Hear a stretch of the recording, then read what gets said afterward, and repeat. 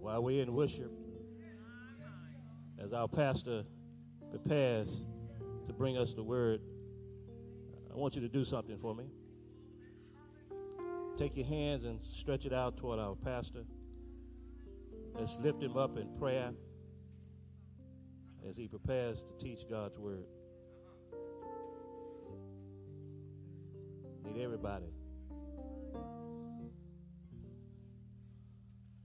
God, we come right now to the throne of grace. God, we come to lift up our shepherd. We've come to lift up the angel of this house that you've assigned to us. Lord, we pray for him right now that you give him preaching power. Fill him up with the power of the Holy Spirit. And whatever is in the way, Lord, we pray right now that you remove it. We pray that anything that's going on that the devil be told that not today. We're going to hear from the Lord. So, Lord, we ask for preaching power for our pastor.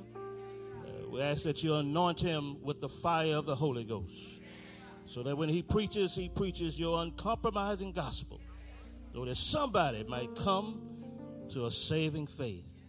Bless him now, Lord, as only you can. Hold him up as only you can. Bring to remembrance all the things that you need him to say. And, Lord, we pray that somebody be helped today. Thank you for our pastor. Thank you for his love for the word. Thank you for his love for all people. And so, God, we come right now. We lift him up to you, and we ask your blessings. In the name of the powerful name of Jesus, we pray. Amen.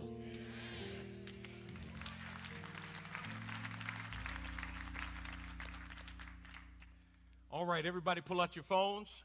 Got a little survey question for you. Those of you who are streaming with us, we would love for you to participate in this as well. I think it's appropriate. Today I'm wearing my black T-shirt with white writing, which signifies the magnification team.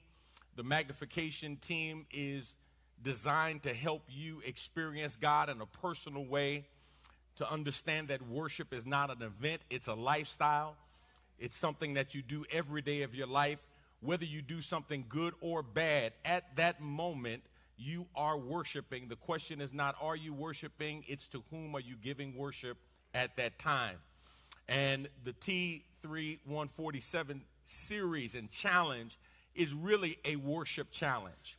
Are we going to give God all of who we are and all that we have in a way that will honor him?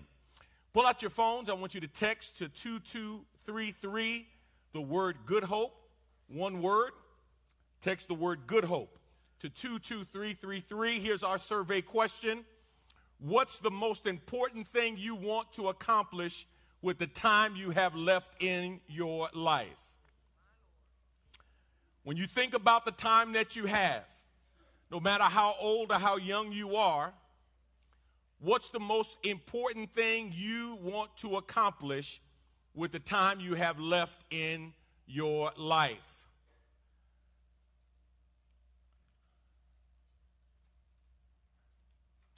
Okay, when you text Good Hope to 22333, you should be in the conversation at that point. All right? So text something other than Good Hope.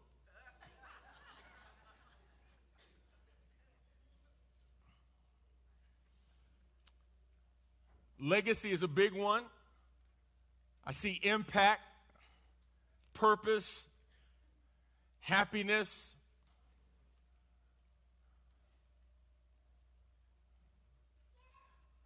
When you think about what you have left to live in your life, here's the question I want to ask you. While you put very noble things, very spiritual things, very flowery things up there, the question I would ask, if that's the most important thing you want to accomplish in your life with the time you have left, are you living the time that you have left in a way to make those things become a reality? See, nothing is going to happen by accident. It's only going to happen when you are intentional. Let me give you an example. Somebody gets a diagnosis of a terminal illness, and the prognosis is grim. and the doctor says you have 3 months to live. What would you do right now if the doctor told you you had 3 months to live? How would that change your outlook on life? How would that change your behavior? How would that change your dreams, your aspirations, and your goals? I think most of us, if we knew we only had 3 months in life, we would probably make some significant changes. Like there's some folk that you've been waiting to get out of your life. If you know you only had 3 months, they be gone. That once in a lifetime trip that you've never made, now you're going to put that up on the front burner, right? Places that you want to go, things that you feel like you need to say to people. Well, in actuality and in all honesty, the truth of the matter is, if you have not gotten that diagnosis, you might be the unlucky one. Because the person who gets that diagnosis and that prognosis, who knows that they have 3 months to live according to what doctors say, even though God has the final word, at least they have a hint as to how much time they have left. You and I have no idea how much time we have left. We could have 3 months, 3 days, or 3 minutes. We have no idea how much time we have left, but the question on the table is, how much will you do with the time you do have left? See, each of us has 60 seconds in a minute. Each of us has 60 minutes in an hour. Each of us has been given 24 hours in a day, 365 days in a year, right? 168 hours in a week. But all of us don't use time the same way. And I submit we all don't use our time the same way because we haven't been taught to value time in the same way. So here's the question. What will you do with your time? Will you be idle? Will you be a busybody? Or will you be busy for the kingdom's sake? I want to talk to you today from the thought, how to make the best use of your time.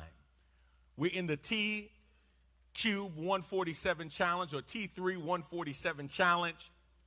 And as we are preparing, I want you to start thinking about, how do you make the best use of the time you have? Now, for those of you who are younger, millennials and younger, in other words, if you were born 1981 or later, and the likelihood is you have more time in front of you than behind you, unlike me, a baby boomer, who has more time behind me than in front of me, if you can learn how to use and value time and make the most of your time, you will literally change the trajectory of your life. Because the overwhelming majority of us are experts at wasting time. We haven't learned how to make the most of a time we've been blessed with. 3 things I want you to see around this idea of making the best use of your time. Here's the first thing. Number 1, you need to know God alone is the giver and controller of time. God alone is the giver and controller of time. In the beginning, when God created the heavens and the earth, Genesis 1:1 says, verse 14 says, and God said, let there be lights in the dome of the sky to separate the day from the night, and let them be for signs and for seasons and for days and years. God created time. But the Bible says he not only created time, he also is a controller of time. Because in Joshua chapter 10, the Bible says that Joshua was in a battle with the Amorites. And the Amorites were the hated enemies of the Israelites. And Joshua had an opportunity to win the battle, but he was running out of time. And he prayed and asked God to make the sun stand still. And if you read Joshua chapter 10, verses 12 through 14, the Bible says God heard his prayer. Never had been done before, never has been done since. But God held the sun to give Joshua enough time to be victorious against his enemies. My brothers and sisters, none of us can control time. Can you imagine if you could? Like, what would you do if you could control time? I know what I do. I go back in time and make some major adjustments. You know what I mean? Man, look, if you go back in time, you'd be like, look here. Yes, I'm going left instead of right. How you doing? Avoiding you. Why you avoiding me? I know more than you know. I'm going that way, right? Boy, you be making all kinds of shifts. Hopefully not with the person you sitting next to, but you be making some changes. Lord have mercy.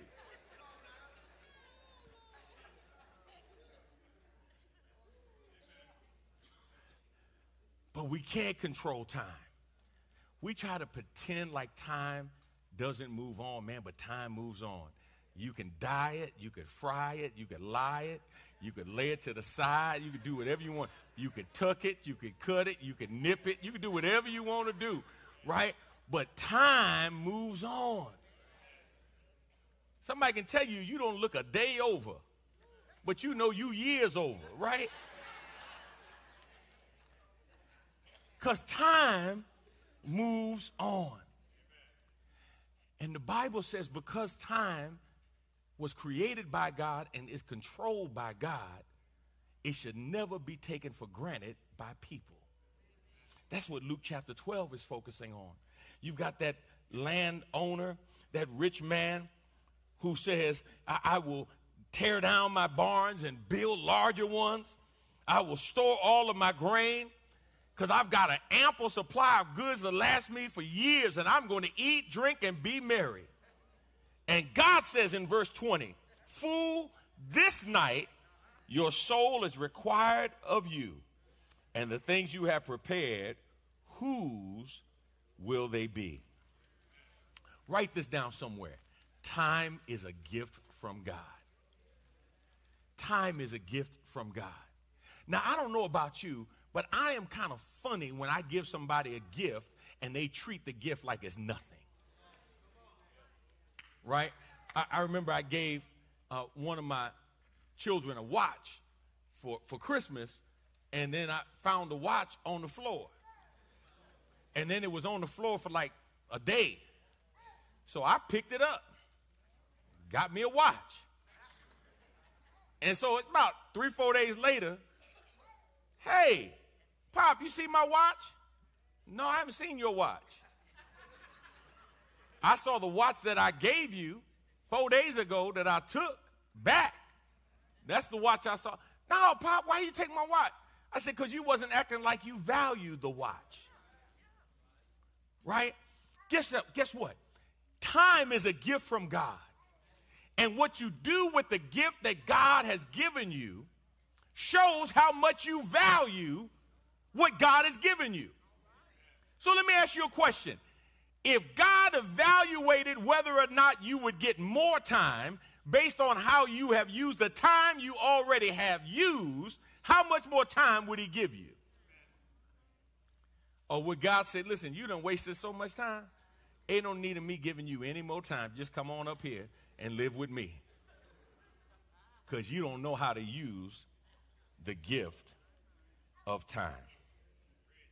See, when you waste time, you are literally wasting the gift that God has given to you. And I don't know if you realize this, but once time is gone, it can't be reclaimed. Listen, you lose money, you can make more money. If your dream house burns down, you can build another dream house. But when time is gone, you can't reclaim time. Here's the second thing. Number 2, you need to realize your time on earth is limited. Your time on earth is limited. Everybody say limited. Psalm 39, beginning at verse 4. Lord, remind me. Circle the word remind. Remind me how brief my time on earth will be. Remind me that my days are numbered and that my life is fleeing away. My life is no longer than the width of my hand. An entire lifetime is just a moment to you. Human existence is but a breath. We are merely moving shadows, and all our busy rushing ends in nothing. We heap up wealth for someone else to spend. The writer of the 39th Psalm says, Lord, remind me, teach me to number my days.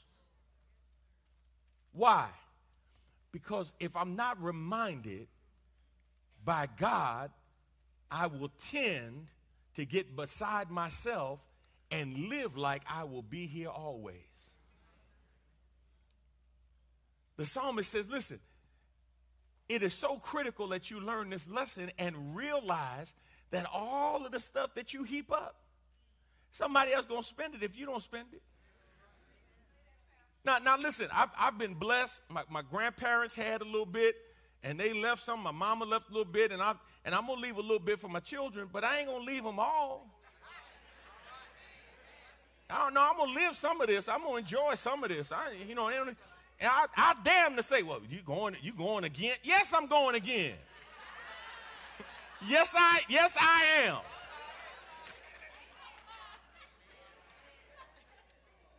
I'm the one that worked for it. They don't need me leaving it in for you to go, because you're going to be going after I'm gone.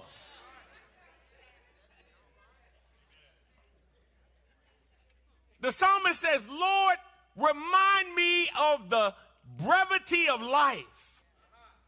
Remind me that my days are growing shorter. Now, how do we get reminded? You know how we get reminded? Some of you got reminded this morning. With the aches and pains that you didn't have when you were younger, you are being reminded. When there's more hair in the brush than on your head, you're being reminded. When your heels get lower and your steps get shorter and the size gets larger, come on now. You are being reminded that your days are numbered. Psalm 89, verse 47.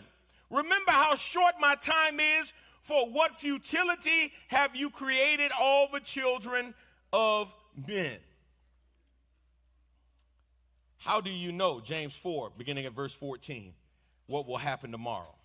For your life is like the morning fog. It is here a little while, and then it's gone. What you ought to say is, if the Lord wants us to, we will live and do this or that.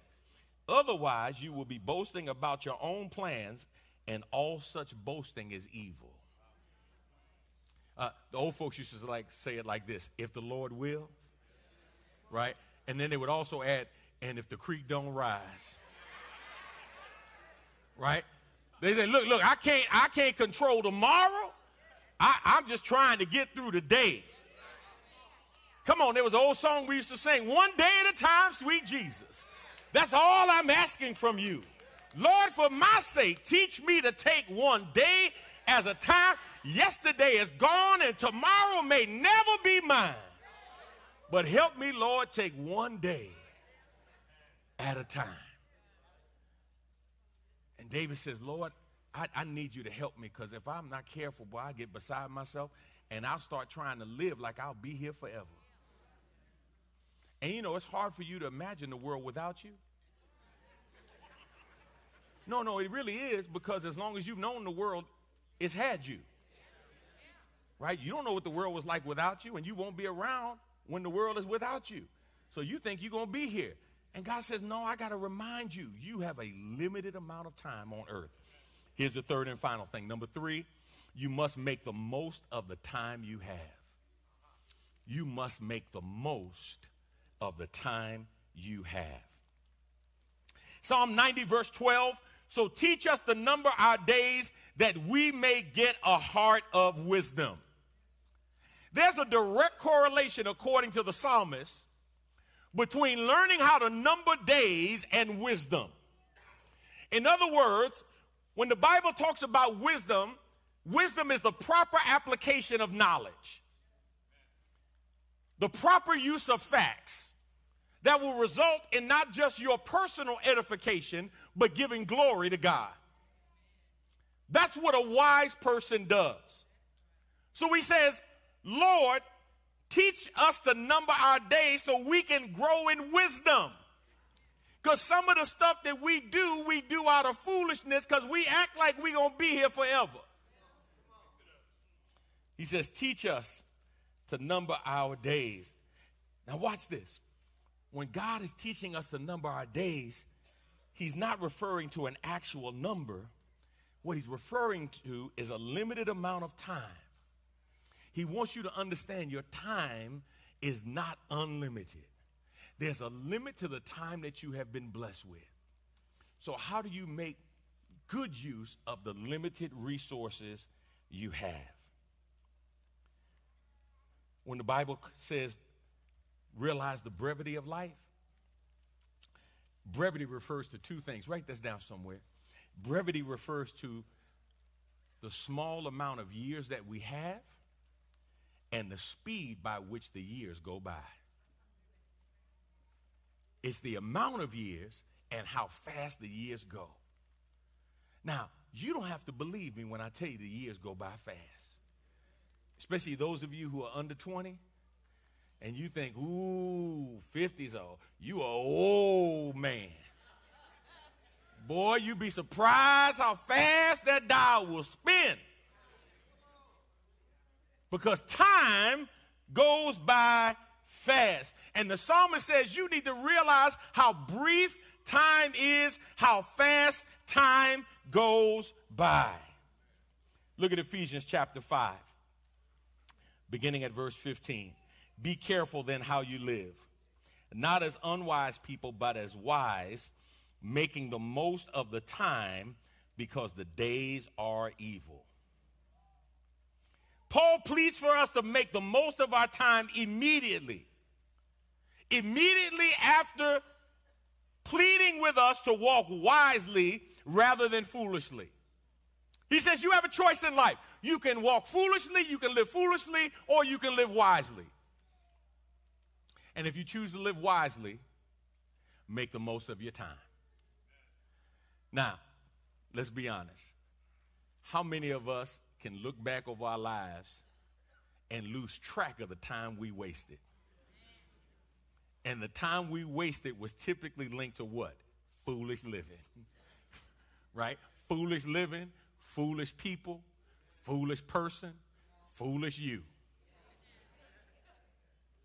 And you can look back and see all of the time that was wasted in what the old preacher would call riotous living. Did stuff that you may have enjoyed at the time that you can't even remember now. All you can say now, yeah, I had a good time. What'd you do? Oh, I was just so much, I just.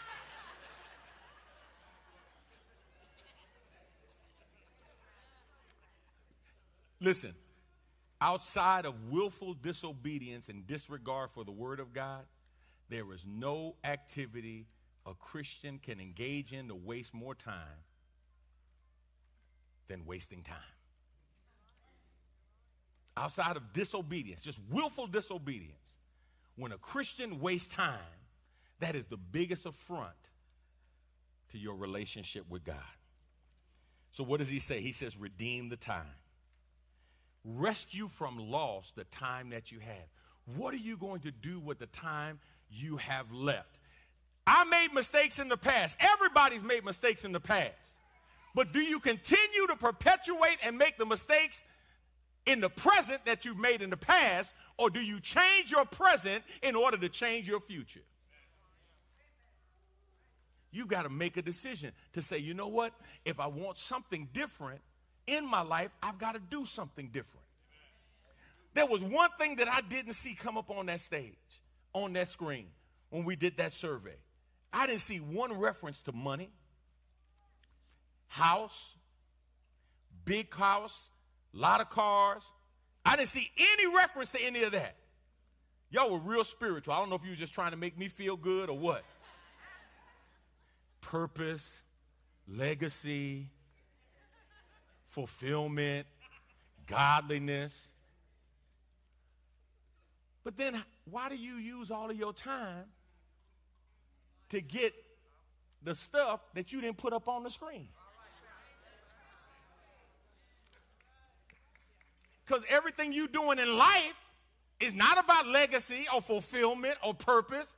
It's about cars, cash, commodities, creature comforts, clothes with the tag still on them. That's what you live for. I mean, you get a second job to pay for stuff that you don't need, to impress people that you don't know, to look good for people who don't know you. You're not using your time to get those things. You're using your time to get other stuff. He says you got to redeem the time, rescue time from loss. And that word for time is really focusing on opportunity. It's opportunity, y'all. God wants you to redeem the time. Make good use of the opportunities that God blesses you with. Why? Because opportunities will not always be present. So, every year around Super Bowl time, right? National Football League, championship football game. I always think it's arrogance to name yourself the world champion, right? Like you're the only one playing the game, but, because you're in the U.S. But okay, world champions of football, right? And every year around Super Bowl time, they have a discussion about the best player to have never won a Super Bowl. And typically, if not in the top three, at the top of the list is a quarterback by the name of Dan Marino. Now, many of you don't know Dan Marino. Dan Marino went to the University of Pittsburgh, graduated, and was part of what is deemed by many to be the number one quarterback class of all time. But what a lot of people don't remember is Dan Marino was not labeled as one of the top quarterbacks of that class. It was revisionist history that went back and said it was one of the best classes, and one of the reasons was because of Dan Marino. He wasn't drafted in the top 10. Matter of fact, I think, if I'm not mistaken, there were 4 quarterbacks drafted in front of him. Right? Now, I had a friend that I went to school with by the name of Onu. Onu was from Pittsburgh. And Onu loved Dan Marino. We're in college together. And Onu said, man, Dan Marino's one of the best quarterbacks, man, coming out. And we're like, Onu, come on, man. He got a strong arm. It's erratic. He throws a bunch of interceptions. No, man, D, I'm telling you, man, Dan Marino's going to be an all-pro one day. We was like, yeah, right, whatever. And this is what Onu said. Onu said, see, y'all can't see it, but I'm going to tell you what's going to happen.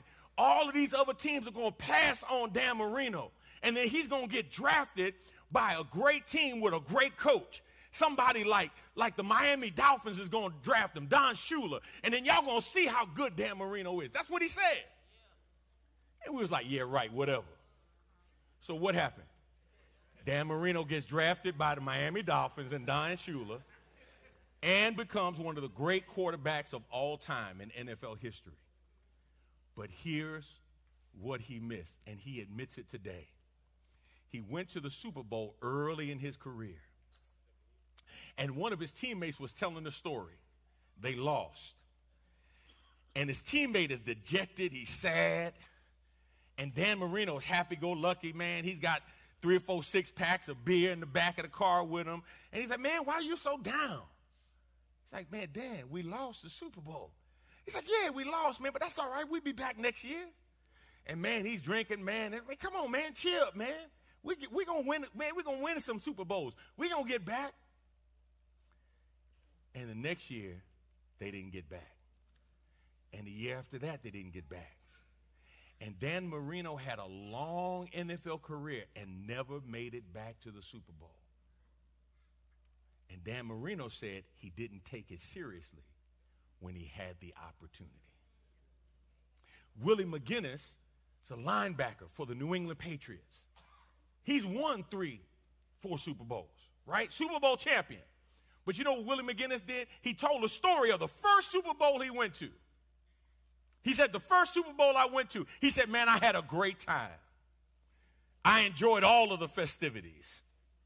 Now, festivities around the Super Bowl means drinking, partying, women, staying out late. Those are festivities. He said, I enjoyed all of the festivities of the Super Bowl. I had a great time, and we lost. And Willie McGinnis said, I told myself, if I ever get back again, I'm going to come to take care of business. I'm not coming back to enjoy the festivities. I'm coming back to play and win in the game. And he never lost another Super Bowl that he was privileged to play in. Now, you and I will never play in the Super Bowl for the NFL championship. But how you doing in the game of life? Because see, every day, every month, every year, you have an opportunity to play in the game of life. And the question is, are you going to take advantage of the opportunities that you have, or do you just look at passing opportunities and say, well, you know, another one is coming? Because what you need to realize is when opportunity leaves, another opportunity like that may never come your way again. So an ancient Greek statue was made and erected. And it depicted a man with wings on his feet. He had a large lock of hair in the front of his head, and he was bald in the back. And the name of the statue was Opportunity. And somebody said, why did you name it Opportunity? And why did you put wings on his feet? He says, because opportunity comes fast and leaves just as quickly. And they said, well, but why would you put a big old lock of hair on the front of the head of opportunity and it's bald in the back? And the artist said, because when opportunity comes, you better grab it while it's in front of you. Because if you miss it, you can't grab it from behind.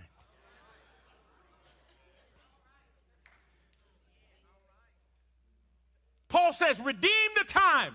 Make good use of the opportunities that God gives to you. And that word for redeem is in the middle voice, which means time is not something that you have to wait for somebody else to give you. You have to redeem your own time. And make good use of the time God has blessed you with.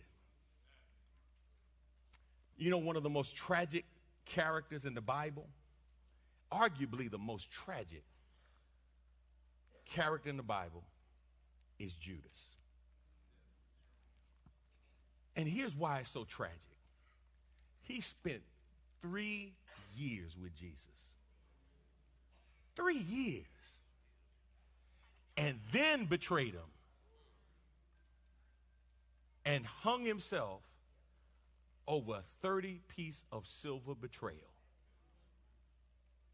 Spent 3 years with the master, with Jesus. He's watching the miracles. He's participating in the healings. He's seeing God do some things that nobody had ever seen before. He's an up-close and personal eyewitness. And after 3 years, some would say no closer to a personal relationship with God than he was 3 years earlier. Shame on us if we spend years in church, years in the Word, years praying, years fasting, years seeking God, only to end our lives at a place where we have wasted time.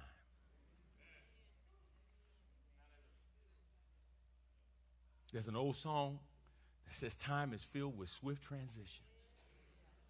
Naught on earth unmoved can stand.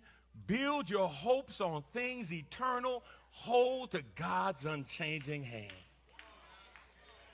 And somebody in here, I need you to know, God wants you to use your time in a way that will not just build you, but will glorify him. So how will you use your time? God has blessed you.